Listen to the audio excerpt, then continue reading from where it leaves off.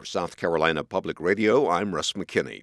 The State House of Representatives is continuing its focus on controversial gun rights and social issues this legislative session.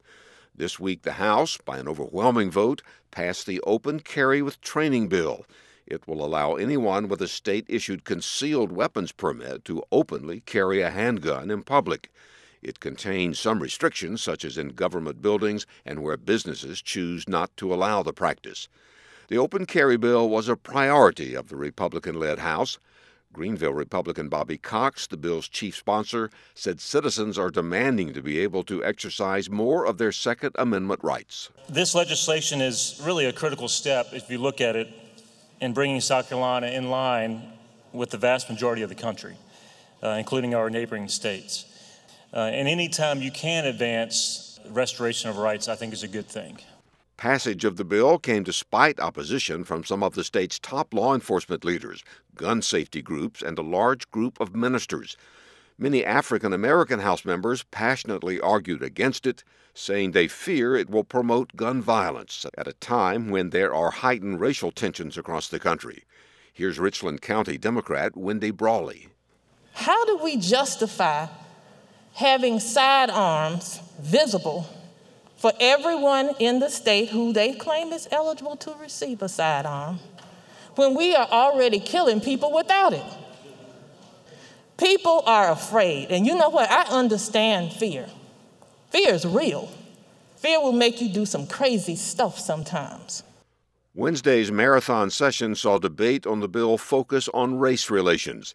It led a number of African American members to claim that in a climate of what they called institutional racism and a rising number of hate crimes, open carry would prove especially dangerous for minorities. Charleston Democrat J.A. Moore's sister was one of the 9 Charleston Emmanuel Church shooting victims. But in the climate we're living in now, where just so much visceral hate, this is a serious issue. Some of y'all think this is just a political issue to win points with your constituents or get likes or to rise up in power in this chamber. This is life or death. The open carry bill now goes to the Senate, where it's unclear if it will be acted on during this year's session. Also, another open carry bill is on the way to the House floor, known as constitutional carry. It would allow for the open carrying of legal guns without any permit or training.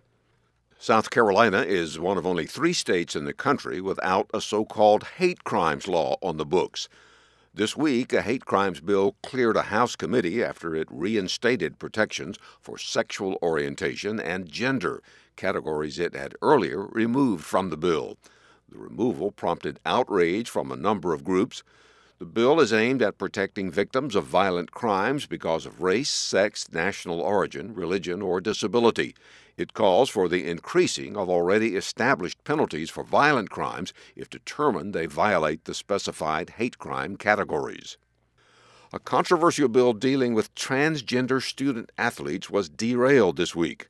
The House Judiciary Committee blocked further progress on the proposed Save Women's Sports Act.